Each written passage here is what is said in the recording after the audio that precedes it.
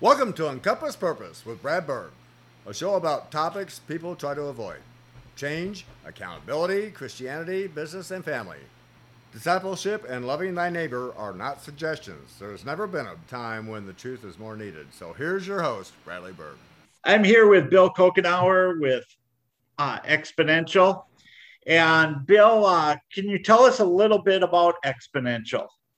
Yeah, I'll be happy to, and great for the opportunity to be on with you, Bradley. So Exponential, the focus of Exponential really is on how do we shift the primary metric of success in the church from addition, accumulation to sending and releasing. So we're certainly about healthy growth. We're glad to have that, but we want to see churches think about, sending and releasing, about discipling people into their calling, about church planting, about those kinds of things, as we really feel like that's critical for where the country is headed.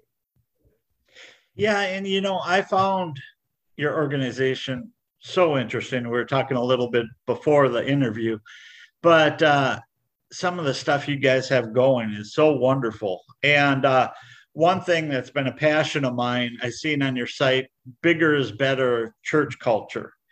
And could you just touch base on that real quick? Yeah, probably the best way to, one of the clearest frameworks I think that we've come up with to look at that is we look at 5 levels of multiplication. So if you think of level 1 being subtraction, level 2 being plateaued, level 3 are what we call addition. That's what we typically champion in the U.S. church. Level 4 we call reproducing. And reproducing now, that's where the shift has been made from a primary metric of success from addition, accumulation to sending and releasing. So a level 4 church will still measure attendance and giving and that sort of thing. But in terms of how they value their success, they'll be looking at church planting, at disciple making to the 4th generation, community transformation, things like that are more important than just their attendance and giving. And then level 5 we talk about as multiplying. And the easiest way to think about multiplying is if you think about reproduction to the 4th generation. So, if you plant a church, it plants a church, it plants a church, it plants a church, we would consider that multiplying. If you disciple someone who disciples another person and another person and another person to the 4th generation, you really have a DNA built in at that time where, in all likelihood, it will continue to perpetuate itself. So those are the 5 levels. I often get asked, what's the difference between level 3 and level 4 is where a lot of the questions come in. And one of the best examples that I've given is that there's a guy by the name of Larry Wackemeyer who pastors with his wife, Deb, pastors Light and Life Fellowship in Long Beach, California. And he helps out with our learning communities. And he found a young lady in our learning community that she and her husband were going to be planting a church in Long Beach. And so, long story short, Larry and Deb bring Autumn and Daniel Katz into Light and Life Fellowship. It tells some of their people, God's calling some of you to go with Autumn and Daniel to plant Anthem Church. Larry's church becomes the #1 funder of Anthem Church. Now, the thing about that is Anthem, that church isn't in Larry's denomination.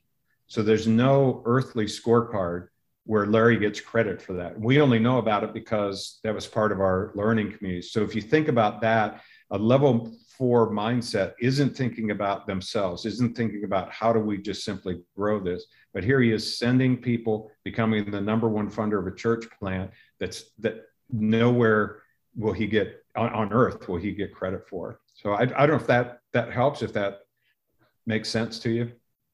Yeah, no, it does. And I can't tell you how impressed with your organization I am and how much it helps somebody like me, and I'm sure thousands of other people. I guess if you could explain overview of your mission of Exponential and what it's trying to accomplish and what it can be for other people and exactly what you do. Sure. Yeah. We've kind of set a sort of a sunset clause for Exponential. So in the 5 levels that I talked about there, we want level 4 and level 5 to be the standard. We want that to be the prevailing model of the church. Now, there's a theory called the diffusion of innovation theory that suggests once you get 16% of a population behaving a certain way, that's enough to carry it, the rest of the population all the way through. So you have pioneers, early adopters, early majority, late majority, laggards. That if you're familiar with that kind of that theory.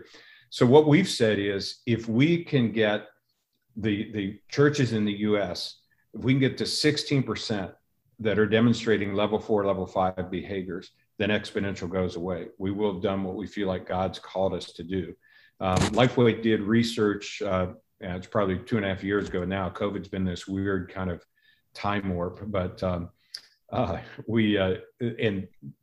best we knew at that time, there were about 7% of churches that were demonstrating level 4, level 5 behaviors. So everything that we're doing is moving in that direction. And there's so many things wrapped up in that. Disciple making is at the core, really at the core. I mean, that's at the heart of it. But I also want to mention too, what we found is, if you go back to those 5 levels, there's a magnet at level 3. And many churches are drawn to that. A lot of the programs on how to grow a large church, how to train greeters. You can find out, just the whole process is very, very prescriptive. The challenge with that magnet is it works the other direction too. And many of the things that you do to become a great level 3 church become the very things that make it difficult to move beyond level 3.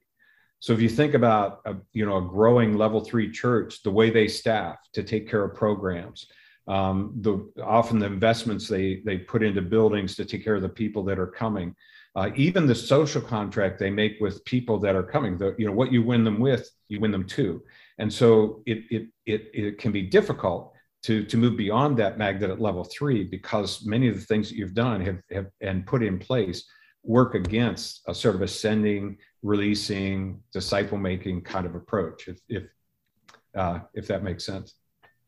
It does. And I've seen that a lot. And, it really says a lot about your organization being Christ-centered, that instead of building it up after, the sunset clause, that you're willing to let it go and let God, and I think that's where our church is trying to do too, build people up as disciples so they can go out and disciple, rather than keeping them in our organization and just growing our organization.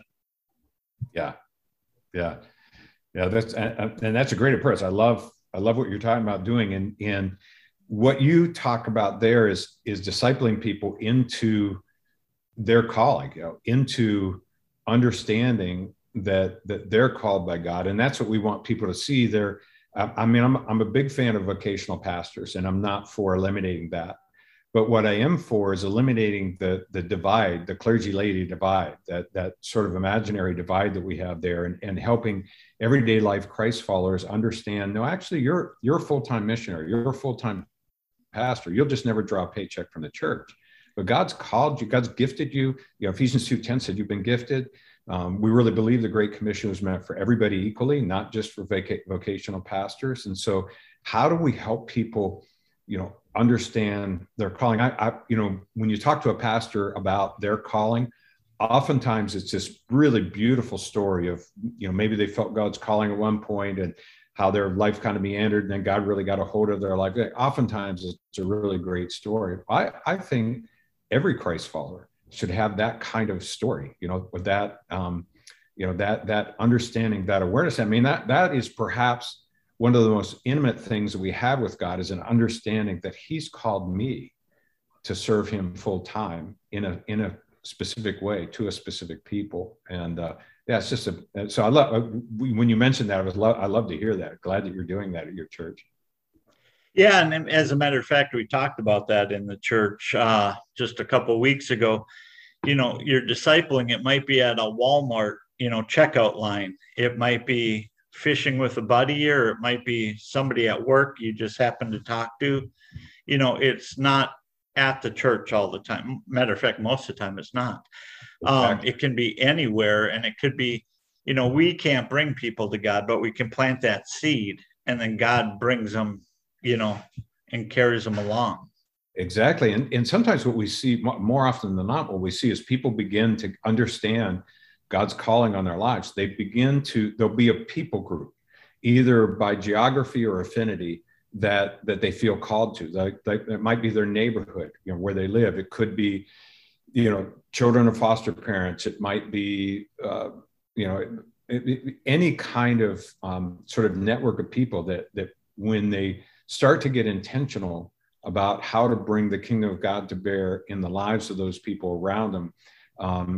You certainly want to be open to whenever the Holy Spirit prompts you to talk to somebody at Walmart and that sort of thing, but even having a more focused mission, so to speak, of a network or a geography of people, we've seen that be really powerful. Yeah, and if I could bring up your website again, I seen on there, are you living up to your calling? And I think for years, the church was kind of, in my opinion, dormant a little bit. And now I see a real movement where I feel it's coming back and there's more action involved. And so if you could just elaborate on that a little bit, that'd be terrific. Sure. Yeah, so I think one of the key resources we have, and virtually all our resources are free, and you probably have a way to link to the website and the hub and that sort of thing. But one of the resources that I think are the most effective, it's called the Made for More kit. And the reason it's called a kit, it's a study out of the book of Ephesians, but then it also includes different videos, probably 15 or 16 videos that go along with it as well. And again, it's a free download. But what we're trying to do, that specific study is looking at the book of Ephesians to, again, move from this idea of recruiting volunteers to actually mobilizing people. So you're looking, toward the ends of the book of Ephesians, when it says Jesus is given as the head of the church to fill all in all.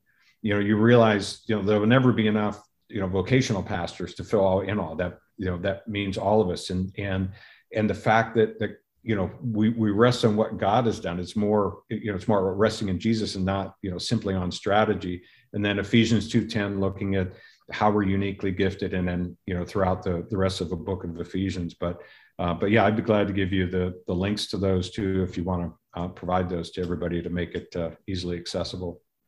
Yeah, that'd be terrific, because I think I would recommend anybody, and going back to what we were just talking about, whether you're a housewife or plumber or pastor, I think your organization is great for everybody. So.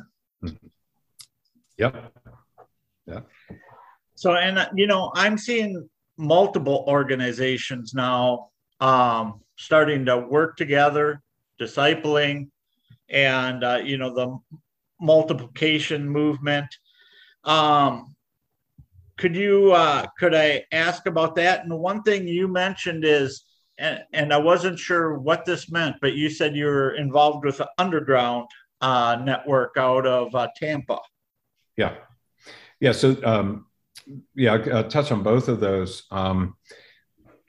I think that one of the things, the pandemic in so many ways has been horrific, and the loss of life, the impact it's made to people's lives. And so I don't mean to minimize that at all, but I do think that God's been working through that to reshape, reform the church. And one of the things that I'm seeing is a greater emphasis on disciple making. Now, part of that is because pastors are realizing people they thought were discipled biblically turned out to not have a biblical worldview.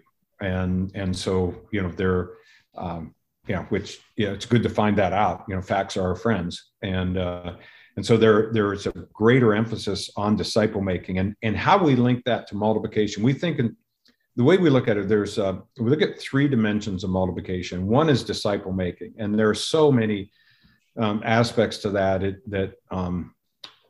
It's about being intentional. It's life on life. It's doing it with the idea of creating a disciple maker, not just and it's obedience based. It's way more than what we used to think of as a 12-week class that you took just for the head knowledge. And again, the head knowledge is good, but the head knowledge alone isn't disciple making. As you're discipling someone, you also help them move into their Ephesians 2:10 gifting. So we talk about disciple making, mobilization, and capacity. And the mobilization piece is really linked to the disciple making piece, because as people understand, God's called you to be a full-time pastor. You just may never draw a paycheck from a church, but that still means everything that God's gifted you, whatever education, where you're living, all of that, God has provided you to be on mission for him. And then the capacity piece is just, thinking in terms of both the mindset of the leader. I think there's one of the things that we've seen to move to level 4 and level 5 is you need to have a hero maker mindset, so it's a shift from this idea of being the hero to being a hero maker. And then also in terms of the capacity of the organization, it's kind of like, don't tell me what you value. Let me see your checkbook and your calendar, and I'll tell you what you value. And so if you look at a church's, usually if you look at a church's budget and how the money is spent and the calendar and how the time is spent, you can pretty much see what they value. And so we look at those 3 dimensions and really as integral in moving toward multiplication. That is so good. If I could I get you to elaborate a little bit on the hero to hero maker? Because I know what you're talking about, because I've seen it with Exponential, but could you elaborate a little bit on that? Yeah. So for about 18 months, we had because there are so few level 5 examples in the Western church, Ralph Moore is certainly one, but there's so few. We had a think tank that met periodically for about 18 months, just really kind of imagining what would level 5 look like in the Western context. And during that time, Dave Ferguson and Warren Bird were part of that. And one of the things they were seeing was there's a shift in the mindset of the leader, where typically, when if the idea is just growing a big church, oftentimes that's, what comes out of that is the pastor's notoriety. The kind of the path to success was grow a big church, write a book, get on the speaking circuit, that sort of thing. And it was very much hero oriented. And again, this isn't at all a condemnation of strong level 3 pastors. The vast majority of level 3 pastors I know are humble people, but just that model sets up for there to be a hero. Even the people in the church, you look to the pastor, if for everything. And so it's important for the pastor to move from a mindset of being the hero to being a hero maker. And in their book, Hero Maker, they talk about 5 shifts. But one of the easiest ones to remember that I think is really key is this. They talk about 4 letters, I, C, and U, and having I, C, and U conversations with people. And you can probably think back to your life where someone had an I, C, and U conversation where they saw something in you that maybe you saw it in yourself, maybe you didn't, but it kind of unlocked that for you. And that's part of being a hero maker. And again, it's not to help somebody be better at your ministry, but helping somebody move into what ministry God has for them and really leaning into them. So yeah, we realized that the move from level 3 to level 4, to get past that magnet at level 3, it never happens without a hero maker mindset. I see that a lot in the churches where people come, they get fed by the pastor, and then maybe don't take it out from there. Where now a little bit I'm seeing more where people are getting more involved, and it should be that way. And they're actually carrying out, the discipling and things like that. Instead of just being a spectator, they're getting involved. Yeah. It's fun. It's fun to see. And we're seeing, all kinds of expressions of the church now. I mean, we're starting to see, expressions of online church. Even in real life churches that have gone online, they've now spawned congregations that are 4 or 5 generations, maybe a country away. And so they're figuring out, how do we help them, become churches in their art? So you're starting to see some micro expressions, and it's just, it's really exciting. I think there are expressions of the church that we've not yet even imagined that are birthing in different areas of the country. You brought up a good point, and I've talked about this in the past, but of course, nobody wants a pandemic.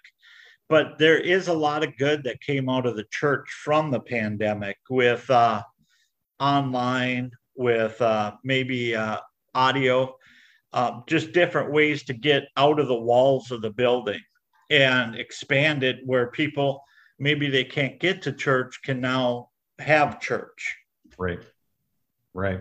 Yeah. It's been fun to see. In fact, most of the, again, my experience is not statistical, but I do get a chance to talk to a lot of churches, and the churches that were already in sort of a decentralized model really thrived in the pandemic. Mercy Road in Indianapolis, a great example of a church. They look like a mega church from the outside, a couple thousand people, but they're actually organized around outposts, micro churches, and they actually quadrupled the number of outposts in the 2 weeks after the pandemic broke, and just continue to grow. And that's just one example of many that were already decentralized that just continued to move in that direction. Churches that were leaning in the direction of being decentralized, God has used this. And there's a Wesleyan church I was talking to a couple of months ago, who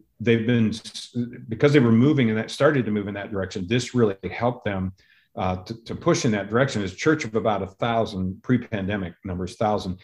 And now they're looking at they're rethinking the weekend gathering to how do we use the weekend gathering to serve these micro expressions that have birthed, rather than the focus being on getting everybody back on the weekend, so it'll probably become more of a missionary sending service than a worship service, because of, and then there are others that were level 3 and knew that they needed to move. And it's probably going to be 5 or 10 years till we fully understand the impact of what's taken place here. But that magnet at level 3, even when churches step out beyond it, is just really powerful, pulling you back to, the primary success metric being weekend gathering attendance. And I think that's been part of the mental health issues with pastors. It's been a difficult time for pastors where you don't know what you have 2 weeks down the road,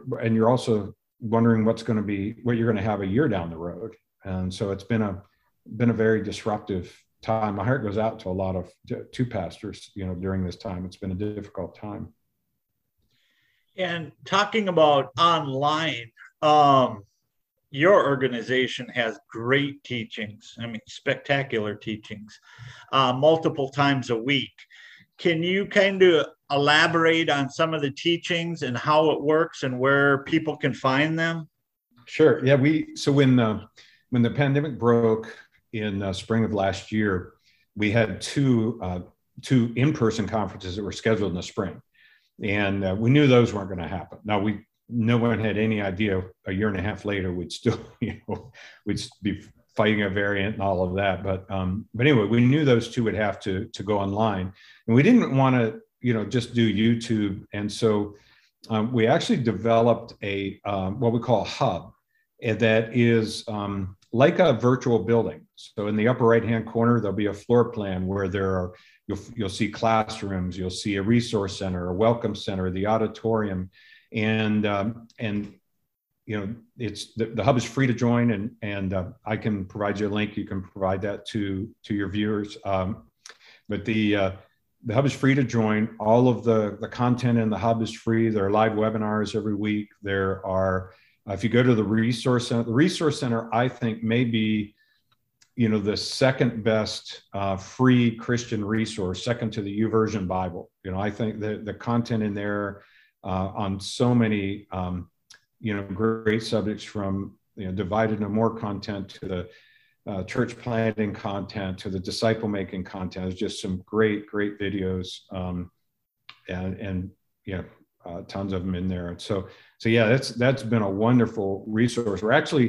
We've had so many people ask for that, that we do have a developer that's working on